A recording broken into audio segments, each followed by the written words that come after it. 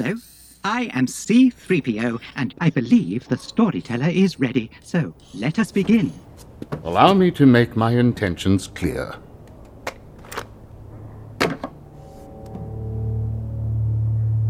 Jedi. We are here to help resolve the situation. For the Senator. For everyone. This week, the story is about a delightful animated anthology series that recently arrived sort of in the shadow of Andor.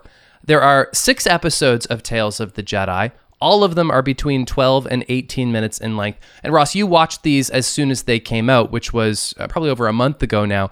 I didn't get around to it the last couple of days. Are the less intense Star Wars fans missing out by not watching Tales of the Jedi? Absolutely. If you haven't watched Tales of the Jedi, I think you're really missing out. It's going to be a little hard to say that from the perspective of Ahsoka, because my guess is if you've seen the Clone Wars, you will have followed up and watched Tales of the Jedi, unless you'll have all the context with Ahsoka. The Dooku arc of those 3 episodes, though, that services the Skywalker saga, I think, even more directly than the Ahsoka stories. Now, Ahsoka as a character services that story extremely well, but this little snippet isn't as instrumental in changing our perception of Ahsoka as it is in changing our perception of Dooku and his impact on the Skywalker saga. Totally. We learn much more about that. And these two play really well together in a few ways that we can kind of talk about consistently throughout. And I'm very pleased that they chose to use Ahsoka and Dooku together for this. So there are 6 of them. I'd like to talk about each one individually in brief, but I did come to today's podcast with a rather insistent cold.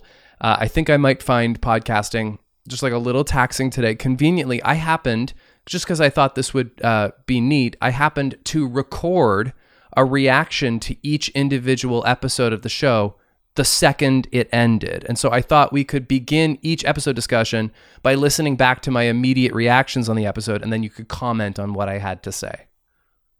Love it. Okay, so let's jump right in. Okay, I just watched the first episode of Tales of the Jedi, Life and Death, and my initial reaction is that this is the most Star Wars has ever felt like a Disney movie to me, in like a really traditional, at the start of the movie kind of sense. And I want to say, like, in particular, Renaissance era Disney. Hercules has this, Tarzan is a prime example, but also later, these character journeys open with like a sort of prologue where the would-be hero is still a baby or a toddler with loving parents existing in a sort of remote village, has some kind of like tragic or hostile encounter, and is either orphaned or separated from those loving parents and forced to fend for themselves. I think like Tarzan's probably the best example, where like Sabor, the leopard or cheetah or whatever he is, brutally kills Tarzan's parents, and then he's like left to live with the apes. And this story also features a cheetah kind of, except it flips the script, and this is where we discover Ahsoka's unprecedented innate communion with wildlife, and she sort of tames the beast and has it deliver her back home, where the village elder, who also feels like a very Disney-fied archetype, says Ahsoka is Jedi. And so I don't know if all of the episodes are going to feel quite so squeaky clean as this. It didn't feel super original. I thought it was very interesting, but I'm really excited to see some more broadly familiar characters and some more traditional Star Wars milieu in the coming installments of this, because once again, didn't feel like super like the galaxy far, far away. We got to see some aliens, which is cool. And there were some blasters, but there were also like more crude rifles, which was jarring. Anyway, it's all good. I'm really excited for the next one. Am I reaching a little bit with that comparison? You know, I've often dreamed of a far-off place where a hero's welcome would be waiting for me. I'm right there with you. I love that. I cannot believe how on the nose that is, and I didn't clue into how insanely Disney it is. It really is. And to be honest, I'm okay with it, but it was my least favorite episode. I found it okay and not like overly engaging, but very pleasant and a nice, believable, fun, beautifully animated introduction to the story of Ahsoka. A very peaceful introduction to the story of Ahsoka, a character who deals with a lot of tumultuous events in her life. And I think actually Hercules is the more paralleled example, because especially the parents live and it's kind of like a wave beyond. Eventually Plo Koon comes to retrieve her on behalf of the Jedi Order. And I don't remember the specific reason as to how they find out, whether like Plo Koon was just going to Shilly and goes to the village elder, like he comes in like, hey, I'm checking in, any Jedi this year, sort of thing. Like I don't really know exactly how that works, or whether it's more Luke Skywalker finding Grogu in The Mandalorian, where you're drawn to a certain force, and it's like certain Jedi are able to bring other Jedi in, the same way Qui-Gon is drawn to Anakin and is able to bring him in, but he finds Anakin at a much older age than when most people are able to find their Jedi. So I think it was a really pleasant story, beautiful to see, but not a ton that you can take away from it. It's what I would have expected to see. Cool parents. The crude rifles is an interesting thing, because there are like cycler rifles that date back to like A New Hope, and those are really basic looking rifles, but Star Wars got really away from those, and it's something that you almost view it as like, oh well, the Tuscans are shot in a very primitive way, and so that makes sense that they use cycler rifles and whatnot. But then you also see like the Jawas, who are kind of a similar, also like very parallel race when you were first starting off Star Wars, and they've got like ion blasters that are super alien like. So it's something that Star Wars really swept under the rug, those kind of crude blasters. But it makes sense for them to still stand out when you've got so much prequel like visuals around it. Jawas is a really interesting point though, because while they do seem quite crude themselves, they are in the marketplace. And so like it makes sense for villagers, I suppose, not to have like a gun made by Apple or something, except I can see how the Jawas would get their grubby paws on them. Yeah, Blast Tech. And also that's a really interesting story about Plo Koon. So that she's sort of like Ahsoka from nowhere, but it wasn't so hard in those days to connect the Jedi to her people. Yeah, that's just how all the Jedi are found. If they're on a core world, it's more likely that the Jedi just patrol and have people there who can report back. If they're on kind of the outer reaches, and my galaxy far, far away geography is not great in terms of planet proximity to one another, so I do not know where Sheely is in the galaxy. It's not like a total backwater place like Tatooine. But it did seem to not be super. I guess city-based or whatever the word I'm looking for there is. It's rural. Yeah. Yeah. It's rural. Okay, you want to move on to part 2? Cool. Okay, immediate reaction to episode 2, Justice. This was awesome. Hey, finally a visual Star Wars piece of content that predates The Phantom Menace, and it, of course, directly refers to The Phantom Menace, it being a young Qui-Gon Jinn story.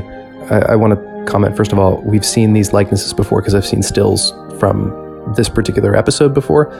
They've really done a good job at creating what a younger Qui-Gon and a younger Dooku would look like. I'm pretty sure also Liam Neeson's son is voicing the Qui-Gon character, which is cool for like keeping it in the family reasons, but I don't think he sounds anything like Qui-Gon, so that wasn't perfect for me, although the sound alike for Dooku, really well done. Probably the same guy who voiced him in the Clone Wars. Ross, you can tell me later.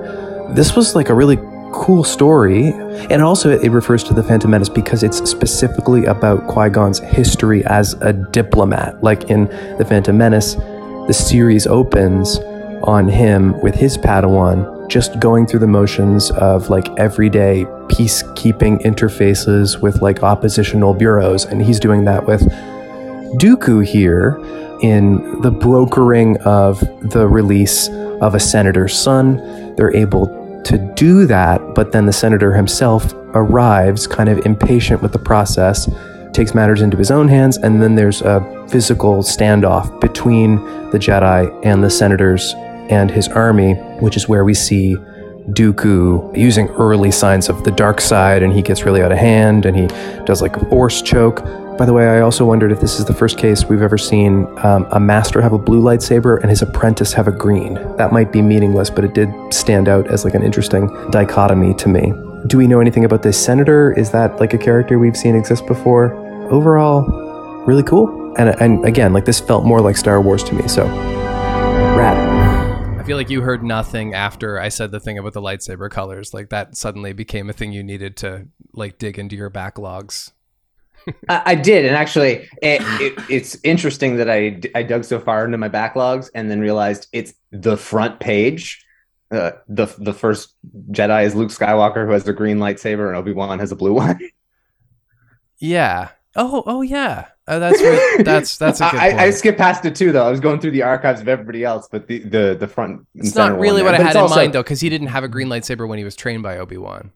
Exactly. They never are alongside each other with their same lightsabers, Right. which does present a really cool visual. And it's also something that, aligned with Legends, is an interesting balance, as those with a green lightsaber were generally considered more well connected with the Force, whereas a blue lightsaber would be someone who would be a little bit more action oriented. That was just generally the way they went about it. And so to have someone who's more action oriented training somebody who's more in tune with the Force is kind of an interesting angle. But that's also in like Ahsoka. Ahsoka used green lightsabers and Anakin had a blue lightsaber. So there's an example of them on screen. However, it was also weird because Ahsoka, after I think season 2, she switches to 2 lightsabers. So it's also not visually what you see. And you're also there fighting alongside Obi-Wan as well and a bunch of clones. So this is very much a traditional Jedi story. Yeah. You have a Jedi and his apprentice going on a mission of diplomacy.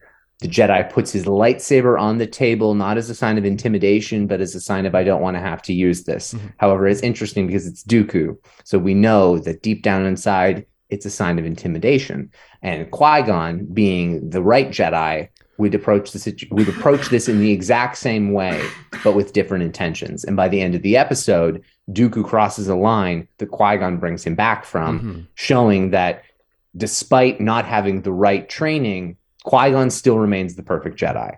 Qui-Gon still does right. And him and Dooku, by working together, are able to balance each other, similarly the way Qui-Gon would have balanced Anakin. And how when Dooku and Qui-Gon separate, and Qui-Gon becomes a master in his own right, Dooku no longer has Qui-Gon to ground him. Mm-hmm. And you see later on when he's fighting alongside Mace, it's a competition. It's head-to-head. It's no longer having somebody who he's responsible for, that he cares deeply about, that grounds him. And that's the same problem that Anakin struggles with when Ahsoka is taken away from him by the Jedi Order, when she leaves on her own accord in that way, because the Jedi kind of, they treat her like absolute shit.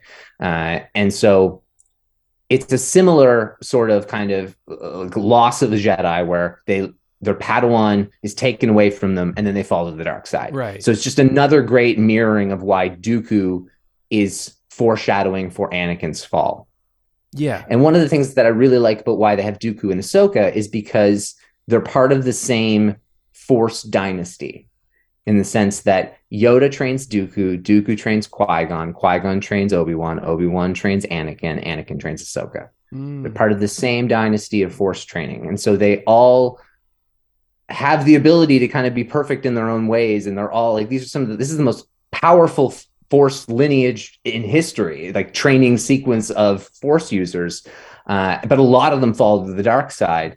And so to have Ahsoka be somebody who never really falls to the dark side, despite all the hard things, Dooku, who takes the easy path, but both on either sides of Anakin, who is, of course, the main character of it all. I thought that was really interesting. I think this is a great little snippet into Dooku as a character. I love that you brought up the modeling of them between Qui-Gon and Count Dooku. Dooku is a model. It's a fine model, like CGI model, but the Qui-Gon, young Qui-Gon looks model amazing. Is, without a doubt, the best animated character design I've ever seen. It's so good. It was flawless in how it was so clearly Liam Neeson at an age we have not seen him, in a design we have not seen him, but it was so clearly him, and he was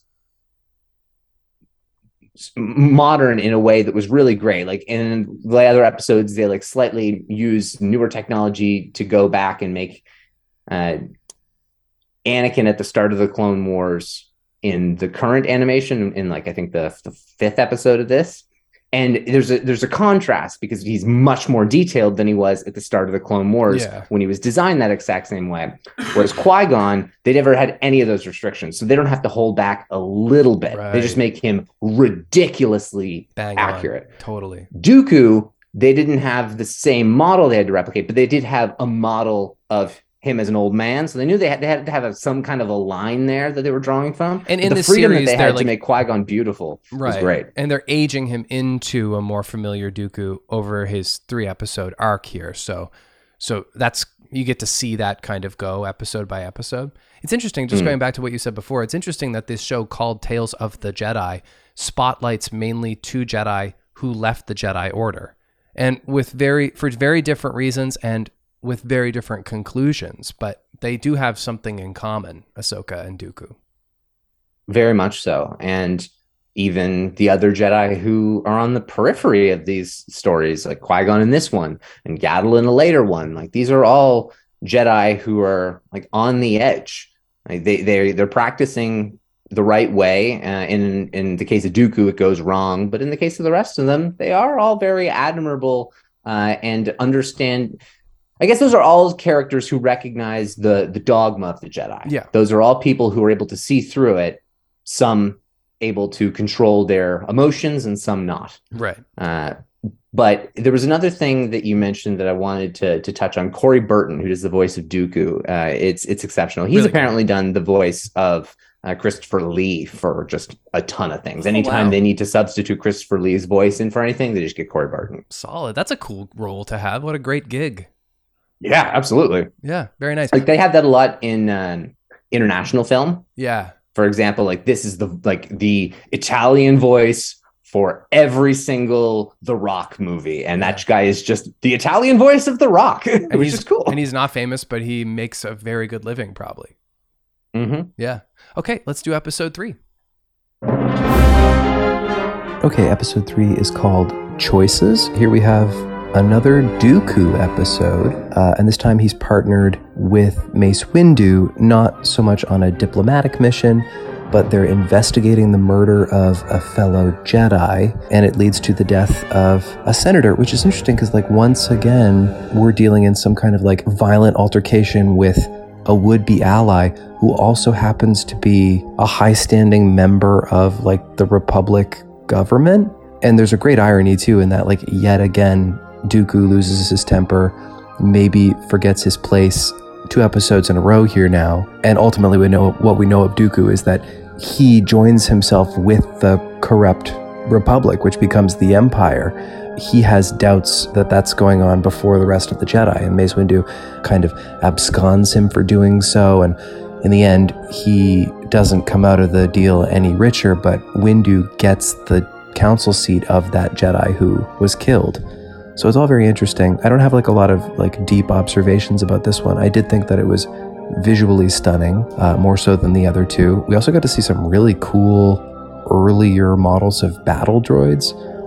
Yeah, I'm very tired when I've watched this one, but I definitely enjoyed this one the most of the 3.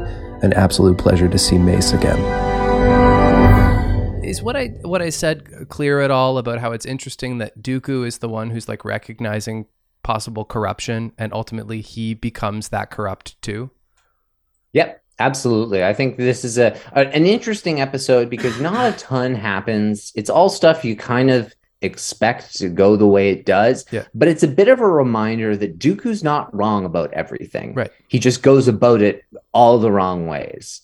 And it's a disappointment because Mace, like, and it's that really great line from Dooku. It's I forget exactly what it is, but your adherence to the rules is both admirable and infuriating, or something quite close to that. And that's really comes down to it. It's the same problem that Anakin has, and it is a problem that Mace has, and that all the Jedi have. And so it is more of a reflection, I guess, on the fact that Dooku's both right, but goes about it wrong. This one wasn't one of my favorites because I just felt like it was, and someone described this entire series, like these are almost like poems of Star Wars. Oh. And I think that's a really nice and accurate way to describe this series. However, I felt like this was a very short poem, and I didn't necessarily I don't know if there's a ton of depth I mine from it. It's a bit of a reminder, like, yeah, Mace Windu was an asshole. And that's a little bit of like, okay, stop beating us over the head with that. There'd be nice if there was maybe a few more layers to that. It does, like, Mace doesn't do anything wrong in this episode, but you still don't cheer for him either. Right. You almost agree with Dooku, which I guess is done in a way to make the next episode slap you in the face a little bit more, and to also remind you that Anakin was doing all the right things up until he wasn't. And even like in the next episode, even if you've crossed the line, sometimes you're not too far past it to be brought back. But I guess it's more so just adding to the slippery slope of Dooku's journey, an area that we very, very much got underserved in the prequel trilogy. Yeah. Something as Dooku as a character is not that interesting from just the movies. He's a far more interesting character when you watch Attack of the Clones, that scene with Obi-Wan 100 times over, and then watch a few episodes of Clone Wars, or just interpret other materials, and then Dooku starts to become enriched. And I think, to be honest, these 3 episodes focused on him are the most enriching bits of Dooku we've ever seen. And 100%. So that's been wonderful. This one was probably I'd say it'd be maybe my 5th of the 6th in rankings, but I still really liked it. And if I'm doing tiers, I have like my favorite one, the next 4, and then like the bottom one, but I still like them all. Yeah. I think, and I don't know if this is how we're supposed to interpret it, but in contrast with this last Dooku episode, I almost wonder if he's like having to spend time now with Mace Windu instead of his own Padawan, who was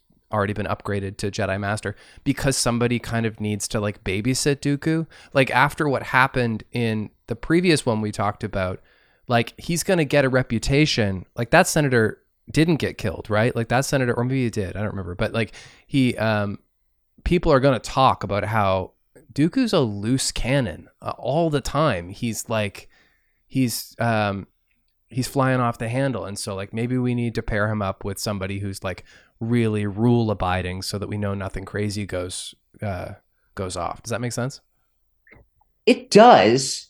It's interesting because it contradicts some things in Attack of the Clones, but I don't know if it necessarily means it universally does. Because there are like Coyote-Mundi says like, Count Dooku is a political idealist, not a murderer. Right. And like in general, they kind of blow it off. Like, this is not Dooku. But then again, it doesn't mean that just because he's a political idealist, maybe that was the kind of thing that they were seeing. And he was always a bit of a nuisance in that regard. Or maybe it was just Mace who felt like he needed to keep him on a bit of a leash, the same way that he kept Anakin on a leash. Yes. And that's enough there to just consistently show, well, here's a system that's destined to fail. And like Star Wars loves to do, it's poetry. It repeats itself. Right. And this is just the first verse of that. So I think that makes a lot of sense. I never really thought of it that way.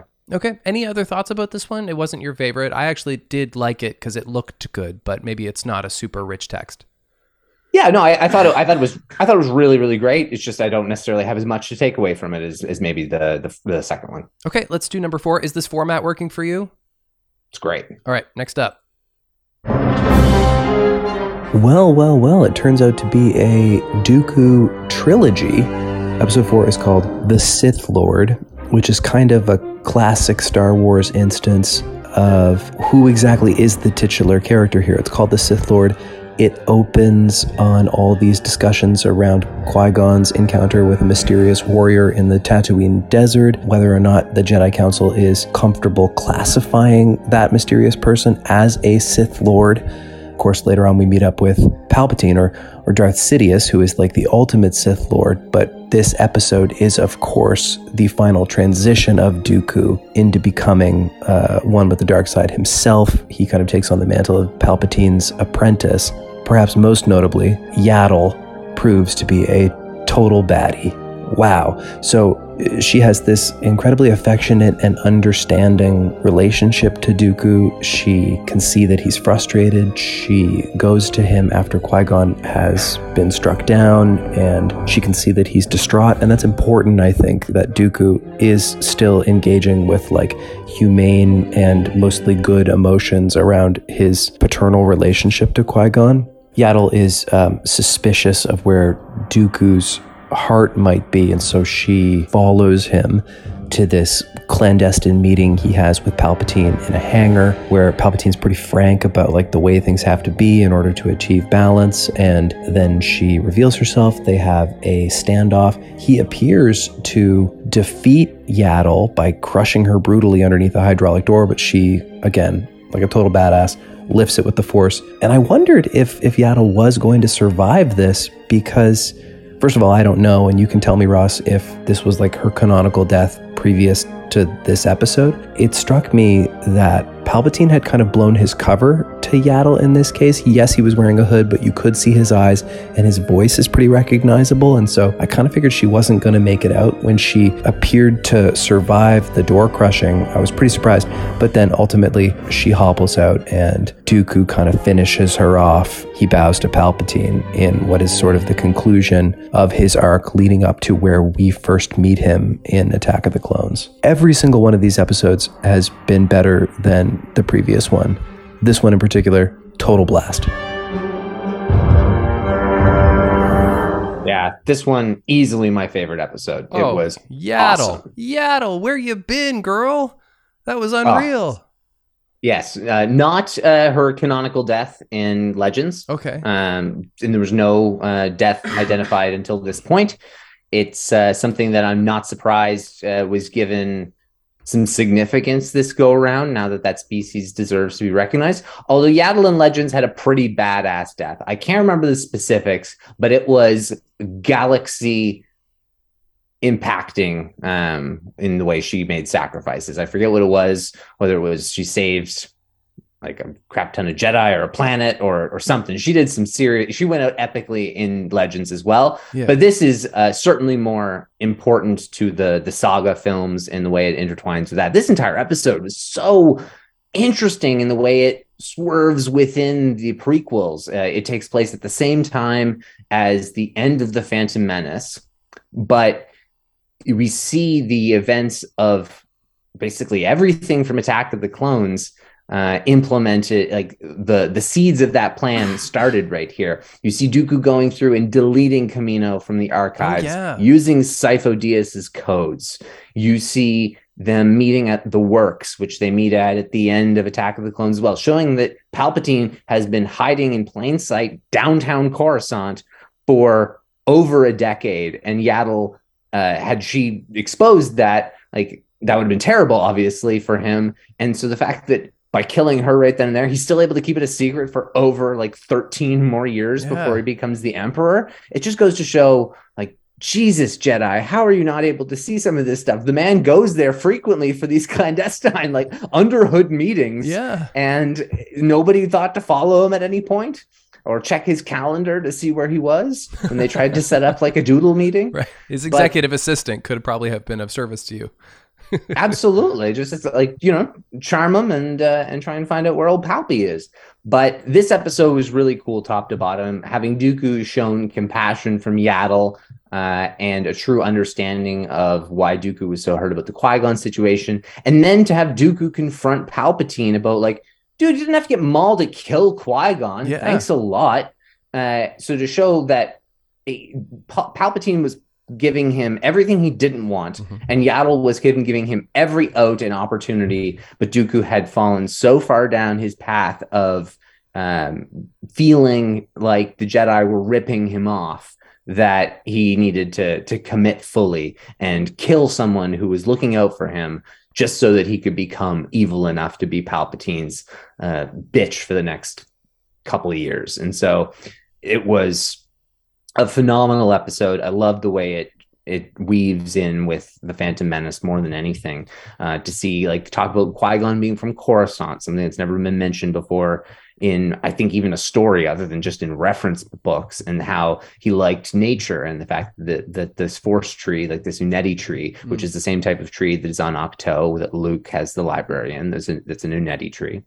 And that Qui-Gon loved the one in Coruscant because it connected him with nature, which makes sense for Qui-Gon. And it never made sense that he was from Coruscant because he felt like someone who was so in touch with nature. But I just think overall it was just it was a 10 out of 10 episode for me. It's a really important episode too, and also with how it relates to Attack of the Clones, like the deleting of the archives, like that directly refers to an important moment in Attack of the Clones that doesn't really pay off. It doesn't really make sense in the movie.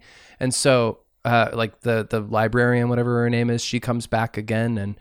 And so that was really cool. And then it's so interesting when Dooku calls Sidious on, why'd you have to go and have my apprentice killed? Sidious says, we both lost apprentices. And then like suddenly I'm reminded for the first time in a while that Darth Maul was his apprentice, but like not in any kind of like familial warm sense. He was just a tool, which Dooku is just about to become. And he's too angry to see that, which is like classic Star Wars dark side working.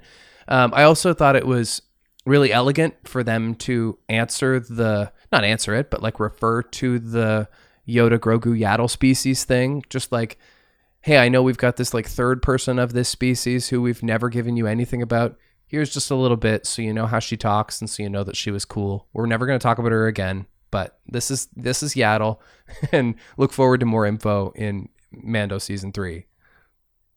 Yeah, well, interestingly, Yaddle, not as old as Yoda, I think is still 600. Wow, okay. So if we're going back in time, some High Republic era, there's not that many Jedi that can be around, but Yaddle would still fall in that category. Like Oppo Rancisis, Yarl Poof, Yoda, and Yaddle. I think those are the 4 like old Jedi that would still be alive for sure and of prominence during like the High Republic era 100 years before, which will be the Acolytes timeline. Mm-hmm. So like those would be the only Jedi who could be relevant there, but Yaddle could show up then, and it would be cool to see maybe a much better looking on-screen live action Yaddle. Mm-hmm. That would be cool. Yeah. Because it's terrifying in The Phantom Menace, truly terrifying. And actually was an original design for Yoda, thinking that Yoda could have like long hair like the way the other Jedis were, but then they realized, wait a minute, if Yoda is supposed to be 900, 30 years earlier, he's not going to have brown hair. So that's ridiculous. Yeah. That's so true. And it's definitely a character they wouldn't have made if like they thought about it further, right. In realizing that this is the second of that species. We're keeping it a secret.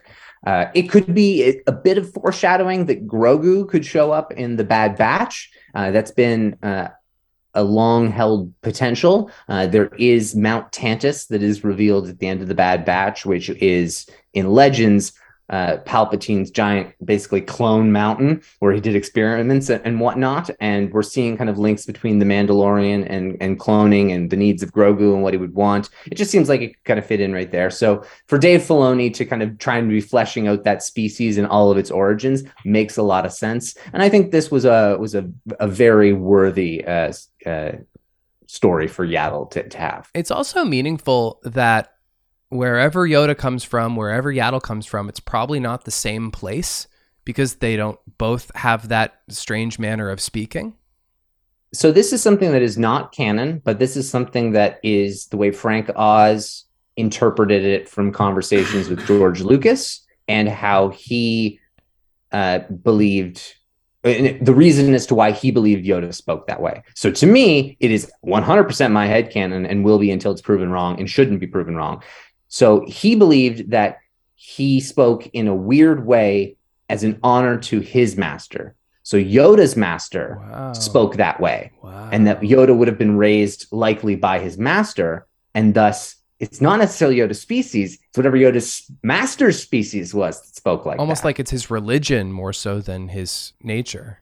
Yeah, exactly. It's almost, and it's also the fact that he's so bloody old that in a certain way, you can kind of assume that it's semi-Shakespearean. Sure. Yeah. Now that will be completely retconned when they do like Old Republic, the same way that they ever did Old Republic, and nobody else speaks like that. Right. But I think that maybe also was a little bit of a part of it in 1980. But in terms of the way Frank Oz views it, that's how he interpreted it. So that's how I interpret it. Okay, on to episode 5.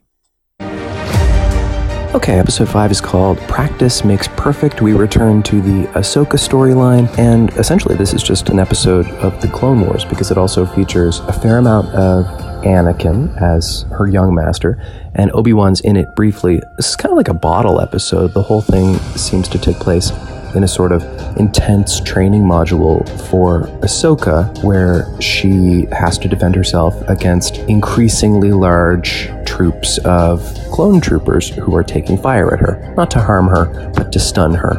And she's struggling to defend herself against them. And her defense is that she's never going to meet an army of enemies that are as dangerous as Rex's troops. Of course, we know that that's in fact not the case.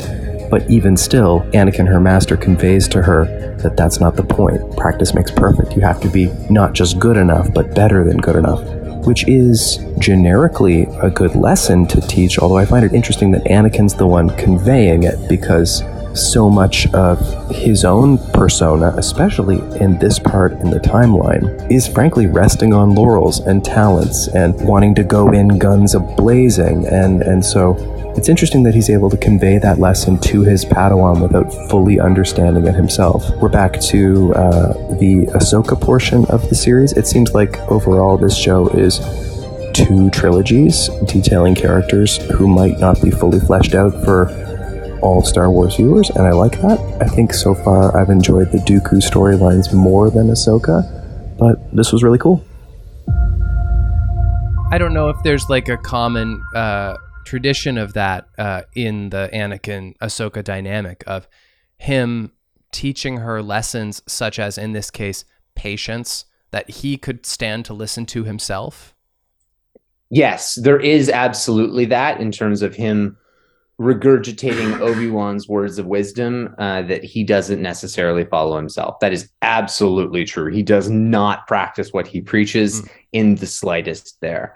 The other side that you kind of mentioned that I guess I didn't wait for the full interpretation of what you were referring to was kind of around that the practice makes perfect. And I wouldn't say he rests on his laurels, because I'm drawn to the lines of, I'm not the Jedi I should be. Okay. I want more. And at this point, he just expects so much of himself, and that he's infuriating with himself in Revenge of the Sith, that he can't just save Padme on his own right. Because he believes he's so powerful. But in that same vein, he's also trained that much. So despite being the best, he's also Kobe Bryant, because he's going, and Michael Jordan, because not only is he the best, he's going to double down and make sure that he works twice as hard as you, so that you just look stupid. And he wants Ahsoka to do the same thing. And in doing so, he inadvertently trains her to save herself from him and everything that he turns into. And I think that that's really important. And even having like Jesse is one of the clone troopers who he leads basically the charge against Ahsoka during Order 66. And they flash in particular, like they focus on his grave when Ahsoka buries all of her clone troopers that tried to kill her in the end of the Clone Wars. He's also the first trooper her shoots her during the drill. And so this is kind of showing a clean continuance of just like in practice, the one that they said, like, this will never happen. Well, the guy who just shot you in that first drill is going to try to kill you in a few years. And he's going to try and get thousands of his troopers to kill you. And we get to see that. And we show how Ahsoka does all these ridiculous things that shouldn't be possible. Like some of the most incredible acrobatic Jedi moves in that final arc that really goes to show, man, she learned a lot from Anakin. Look how the Padawan of the greatest ever was able to become pretty much one of the greatest ever herself, just because she was a good student. She was a student of the game and somebody who understood it at a different level. This is not a lifetime academic teaching you how to perform in an industry. This is somebody who's succeeded in an industry telling you how to succeed in an industry. This is like an artist who has made a living in an industry versus someone who has kind of critiqued something. And like it shows that kind of distinction, whereas Anakin, once again, was so close to doing everything right, but makes the wrong decision at the wrong time. And Ahsoka never has that problem. And that goes to the kind of the next episode where they finish up her total arc. But I really liked how this episode was just a little sliver.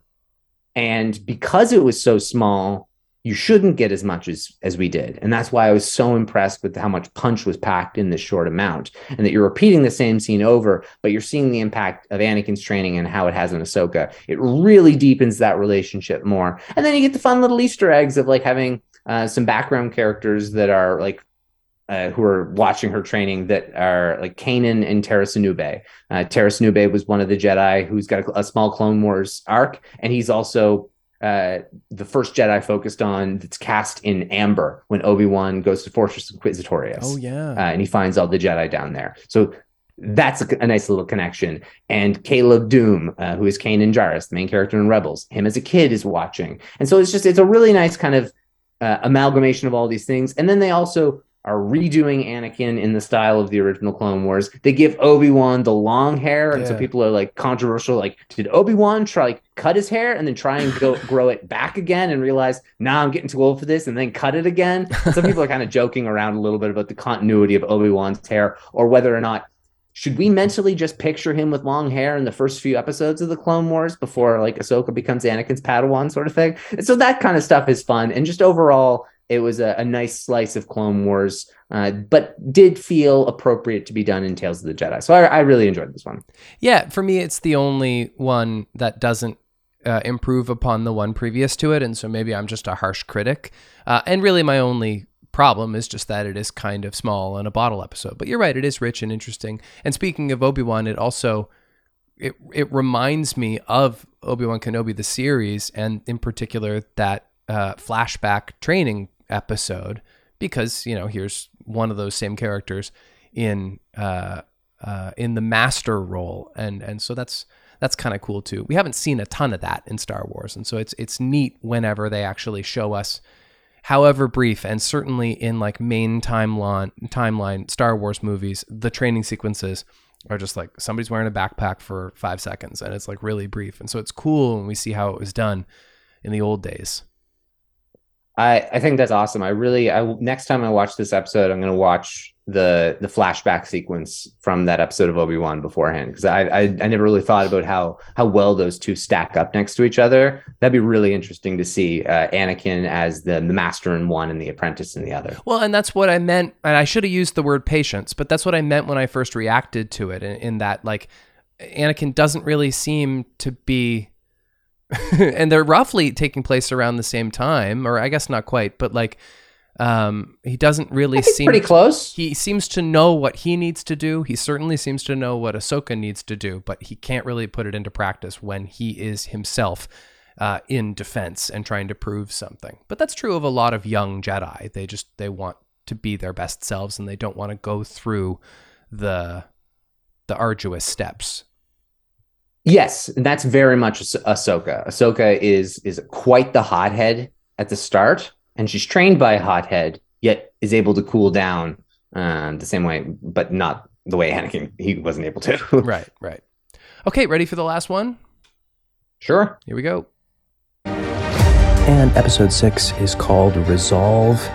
My favorite of the 3 Ahsoka episodes takes place later on, just after the dust is settling on the Clone Wars. We open on the funeral of Padme Amidala, when all Jedi are either eliminated or forced into hiding, including Ahsoka Tano, who was present, and they've sort of retroactively established, and maybe this was already written somewhere, that she, in fact, had a direct relationship to Padme.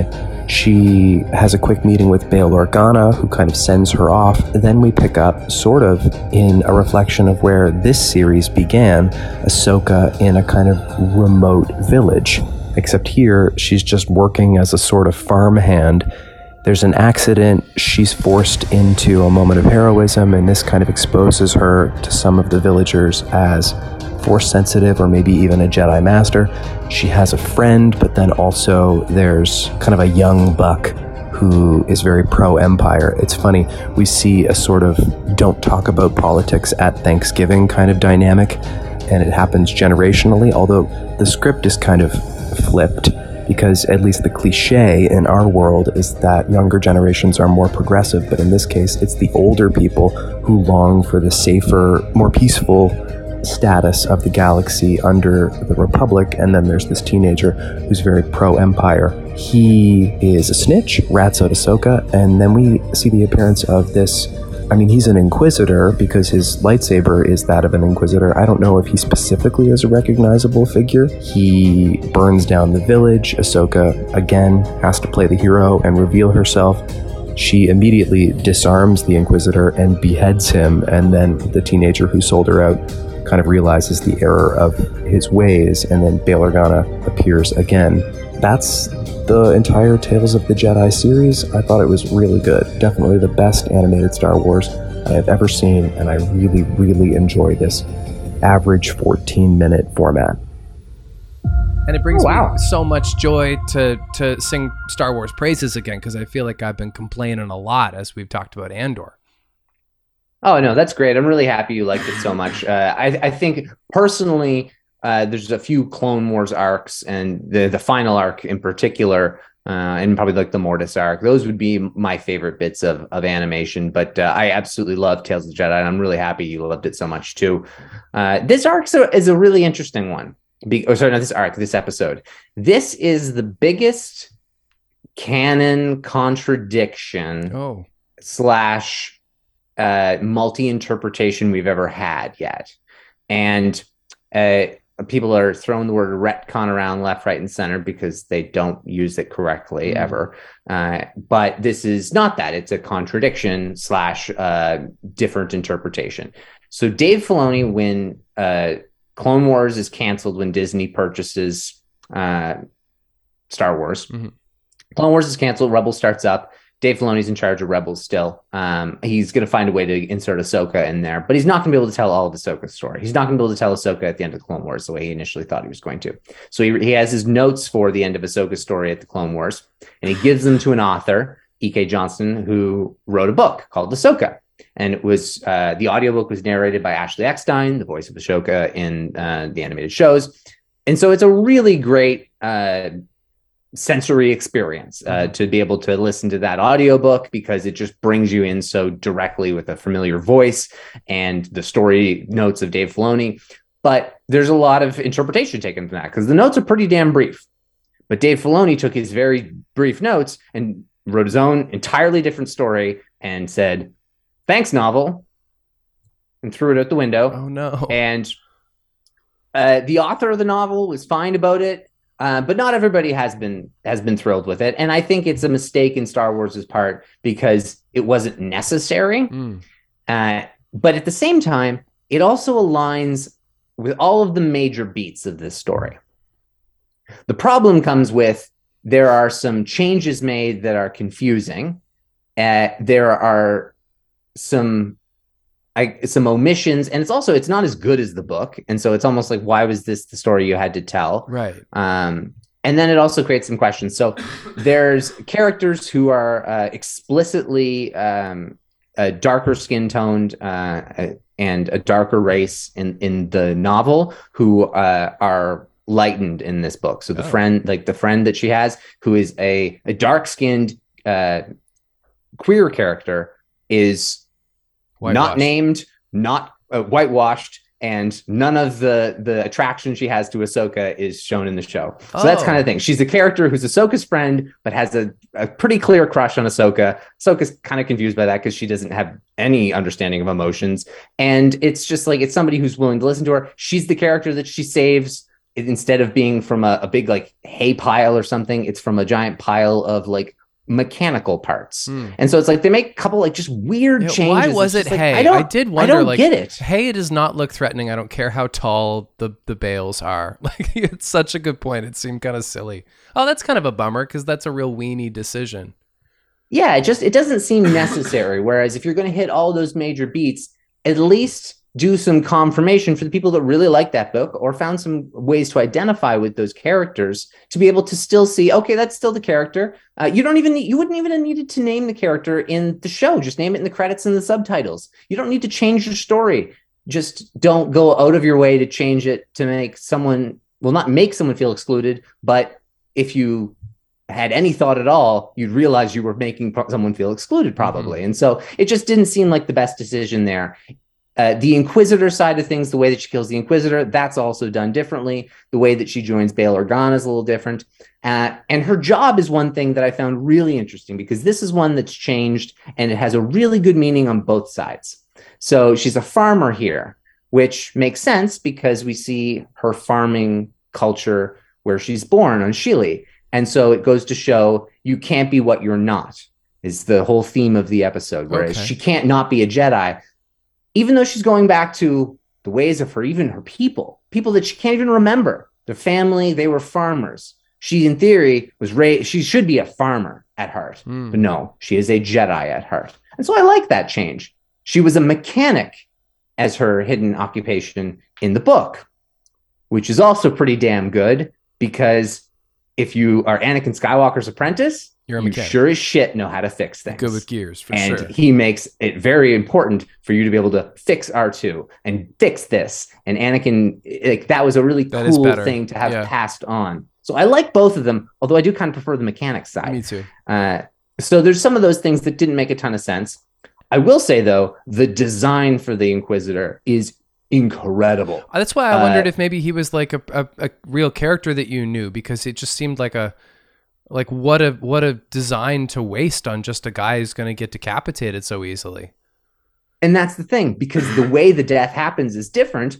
We don't even know if it's the exact same Inquisitor. Is this the sixth brother, or is this some other Inquisitor? So there's also a question mark there, because the Inquisitors are numbered. We now are like kind of keeping a tally as to who's who. And this, sixth brother, he's still a damn question mark, but we think he looks like Ravenface. And so like it seemed a weird, because it's like this hazy, foggy poem about a book, and it's almost legends existing in canon. And while Visions did that in such a pointed effort of, we are not even remotely trying to be canon, whereas this is like saying, like, we're going to put canon in a blender and you're just going to drink it. Right. Whereas the Bail Organa parts were awesome. I loved the conversation that he had with with the troopers, and like Ahsoka's hidden above and he's clearly talking to her, but like passing it off. Having Ahsoka show up in hiding at Padme's funeral, I loved that. Yeah, me too. They did have a really good relationship. It was very like, Padme really took Ahsoka under her wing and provided a lot of the compassion when Anakin was sometimes lacking it, or if even Obi-Wan was sometimes lacking it, or the entire Jedi Order. But because Anakin cared so much about Ahsoka, Padme did too as well. And they developed a really nice relationship, and they have a few small arcs in the Clone Wars. And so I thought that was a really nice payoff that had never been established before, that she went out of her way to make it to that funeral. And I thought that was really cool. And they showed Mon Mothma there with Bail Organa, and all that links up in the same way that she saves her friends and defeats an Inquisitor and saves a village, and Bail Organa, she says, fine, I'll reach out, and then she joins the rebellion when she brings those people to safety. That end little snippet there, that's the same ending in the book as well. Good. And so it allows you to kind of interpret in that same way, and still gets Ahsoka back on her path to joining the rebellion, which is the story that Dave Filoni wanted to tell. He just wanted to just tell it in a shortened way. It was a little bit fumbled in its consistency of execution, but it doesn't mean that the episode isn't still extremely enjoyable, and was a cool 15 minutes to watch, and was good and fit the story of the beats you wanted to hit in Ahsoka's life. I love the 15-minute format for this show. Like, I think that's a really great way to tell a story. And like I said, I prefer the Dooku arc, but overall, really pleased with this. It was a good way to spend an hour and 20 minutes or whatever it added up to. Yeah, no, I really enjoyed it. I'm really glad you enjoyed it too. This is something a lot of people are talking about, and just really curious to know your thoughts. What would you want to see for a season 2? Would you prefer next to see Tales of the Blank, Tales of the Sith, Tales of the Bounty Hunter, Tales of the something else? Or would you prefer to see Tales of the Jedi again? And which 2 Jedi would you like to see?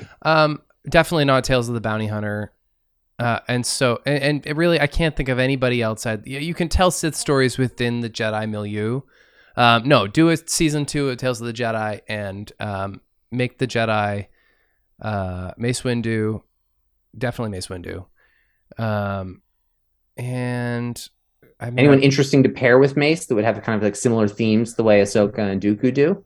Well, he has similar themes to both of them, just in terms of his anger. He sticks to the line. That's the difference. So I don't know. Quinlan Voss could be an interesting one to pair with him. I don't know really anything about him. The strictest rule follower, the least rule follower Jedi. Okay, yeah. But both ones who have anger problems. One who has anger problems that never falls from the dark side. Quinlan Voss does fall to the dark side during the Clone Wars as well. He comes back. It's kind of like a brief stint where he gets like traded and then they trade him back, sort of. He tries to go undercover to assassinate Dooku and falls to the dark side. He goes too far, but he's brought back, and we know that in the end becomes part of the path to helping Jedi survive Order 66 and whatnot. So he could be a really interesting one to pair with Mace. Well, here's somebody you wouldn't have thought of. It's going to be a long time before there's an episode 10, a long, long, long time. And I'm not saying this needs to happen now, but a Tales of the Jedi about Mace Windu and also Finn. And the secret he never got to tell Rey, or maybe he did eventually, and like what happens in the immediate aftermath of Rise of Skywalker, because we know he's Force sensitive. That's been confirmed for us, but we didn't actually get to see that put into any kind of practice. And so obviously I need to see more about that. And he's destined to be a Jedi too, clearly. I really like that. I think Finn would be certainly one of my choices, and Mace is an interesting one to pair him with. I like that. Finn, it would be cool to do maybe one story showing a little hint of Force sensitivity, maybe while he's a young stormtrooper in training. Yeah. Maybe throw something between 8 and 9, and then stick something after 9. Yeah. When he like really like is starting to take up the blade and do something along those lines. I think that would be really cool. I like that a lot. I don't think that's outside the realm of possibility either at all. In terms of, I think what I'd like to see, I've heard some people say Leia and Ben Solo, and that seems like a pretty slam dunk awesome idea to me. Yeah, I would rather. Yeah. Actually, and animation is the place to do that, because you're not going to get Adam Driver back. You're not going to get Carrie Fisher back, and so that could be really, really nice. Yeah, and with that, you also get Luke, and you can do Mark Hamill in that way. That's something I've always wanted, is animated Mark Hamill in that era. So there's lots. I've heard also Tar Vizsla thrown around as an option. He's the first Mandalorian Jedi, so that would be a really interesting story and way to bring generations of storytelling, but also tie it to something that's so prominent in Star Wars right now. Yeah, so that could be cool. I agree. I want Tales of the Jedi again, and you can pretty much give me damn near anyone. I don't want to see Obi-Wan, because we've seen so much of Obi-Wan. It's been done. I don't want to see, definitely don't give us Anakin. That's the Skywalker saga. We could get Luke, just because we haven't seen a ton of him being a Jedi Master, and I wouldn't be against that. We very minimal animation of him. So yeah, it's really open there, and I would love to. I'd take a Yoda any day of the week. Give me a Yoda and Grogu, that would be cool. That'd be wild. Maybe wait a couple seasons until Mando is over. But yeah, there's so many things, and I think this is a series that they should never end. Great. I don't think they should ever end this. They can do it every 2 years if they want, but I don't think they should ever end this. There's never going to be an end of Jedi characters, so there's no reason that you can't keep this running. Yeah. Smoke them if you got them. Just keep them coming. All right, we got some Star Wars news to discuss, and I'm losing steam. That's fair. I will transition right into the potential of somebody who could be brought back from maybe Tales of the Jedi Season 2, or another thing, potentially Damon Lindelof's movie, and that would be Daisy Ridley. She put on Instagram, I believe it was, that she was stopping by Lucasfilm headquarters for some lunch, and that, of course, spurs people's interest. Now, when you think about it, she's British, and if she's in LA and she's not that old and spent, I don't know, what was it, 6 years filming these movies, most of the people she knows in LA are related to Lucasfilm or associated with them in that way. She's not done that many films. Yeah. She's going to have friends there. Yeah. It's not outrageous. And also, her career hasn't taken off like to the same extent that maybe Oscar Isaacs did amidst the filming of those, in the way Jean Boyega is taking a very kind of auteur approach. And also, she was the bloody star, and it's Star Wars. It's awesome. So I don't see any reason why she wouldn't want to come back. And Damon Lindelof has it's been indicated that it's going to be a post Rise of Skywalker film.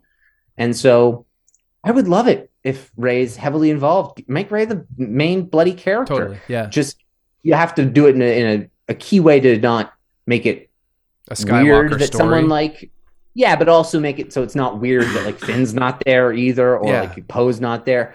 But having somebody who's so central in kind of restarting the Force, like she's going to go on weird little journeys. You can get BB-8 back. That's not going to be a problem. Do it. You can get Chewbacca back and have it so that the two of them hang out a lot. Like there's ways in making it work. Let's get a Chewie and Rey story before we get another Chewie and Han story where Han's not being played by Harrison Ford. Yes. So like, I think that could be really cool just in general to bring her back. And despite people not liking the sequel trilogy, a lot of people, and despite people like ragging on Rey, calling her Mary Sue, which I think is stupid and all that crap, I still think even those people would have the appetite for more Rey stories, because I think those people would want redemption, and the people who like Rey, like us, would just want to see more Rey. Yeah, So totally. I really don't think they would have the pushback the way some people think that they might. So I think that's only good news and very, very exciting. Yeah, great point. It's kind of like welcoming back Hayden Christensen. Not the same. It's not the same because nobody's going to tell you that Daisy Ridley is a poor actor the way they said about Hayden Christensen for years. But you're right. Star Wars fans, though they don't appear this way all the time, I think they want to like Star Wars. Yes. They want to like Sometimes. the next Star Wars. Yeah, sometimes. Or they say they do. Right. But I will have to say, Andor was a really nice instance of people finally liking Star Wars again, even if not everybody universally liked it. You weren't a huge fan of it, and a lot of people who like, but it was nice to hear some people say, oh, it's the first Star Wars I've liked in a long time. While I hope that those people aren't people who bitched and moaned the entire way in between, it is still nice to hear any positivity about a new Star Wars thing. So that's always good. Totally. Favreau was involved in the writing of every episode in Mando season 3. Great. So, and he talks about the scope and scale being big, and that there's going to be surprises, and that they know that they're following up on the reveal of Grogu in episode 1 and the reveal of Luke Skywalker in episode 16. Like, they have big shoes to fill, and Favreau is prepared and excited to share what he's got. So that sounds pretty exciting. Yeah, I love that. Love the sound of it. Bad Batch season 2, that's gearing, and this is going to be March 1st, I think, is when Mando season 3 is coming in. I saw that yesterday. Yeah, that's not a long wait at all. No, and Bad Batch is starting in the first week of January. They had a trailer for that today. That's very exciting. I think that looks really good. The animation is outrageously beautiful in that show. I just can't get past it, and I'm really excited. I think that's just great Saturday morning cartoon popcorn fun Star Wars. I really enjoy that, and it's got some fun little snippets that connect back to the bigger world. And then the other thing is a bit of I'm frustrated by this. I don't know whether I'd say I'm a little stressed out or a little annoyed or just I guess disappointed in the inevitable, but I think I might need to buy a PlayStation 5 to play the new Star Wars game. Yeah. Because I don't want to, but oh my God, it's going to be awesome. Sure. And they're not releasing it on the old generations, and I'm disappointed. Brutal. But either way, they're bringing in blasters to it. They are adding in tons of ways to make the character feel like you're living in the original trilogy. That game, Jedi Fallen Order, was awesome. And so Jedi Survivor seems to be shaping up to be a sequel that checks all those boxes. So very exciting for that. That's going to be released in March or April as well. And so just going to be a huge Star Wars storytelling season. And either way, that's a good one to kind of YouTube. If you haven't, I would recommend watching the Jedi Fallen Order, even on YouTube, just to kind of get the storyline. It's a good Star Wars story. It really, really is. And I mean, it's acted by Cameron Monaghan, who is an excellent actor. And so I could foresee him having a show at some point. Maybe they do a trilogy of games and then give him a small show like Obi-Wan or something. Cool. Yeah. Or a role in another show. So I would say keep your eye on that. Yeah, really nice. Sounds good. Is that it? That'll be it. Okay, time for us to wrap up. Yeah, I'm completely run out of, this cold. Okay, let us know your thoughts on Tales of the Jedi. Let us know which arc you preferred, which episodes you preferred. You can always email your questions or ideas or comments or your praise of Star Wars in general. recorder66podcast@gmail.com, or you can tweet at recorder66. Rate and review on your preferred podcast app. And if you're joining us on YouTube, be sure to like and subscribe. We have at least one more episode of the podcast planned before Christmas. And we think we're going to watch the holiday special, which I've never seen, and many of us have not. But of course, we've all heard that it's something to behold. So that'll be fun. If you want to watch that in preempt of the next podcast, you'll know what we're talking about and inevitably giggling about. Until we are together again, May the Force be with you.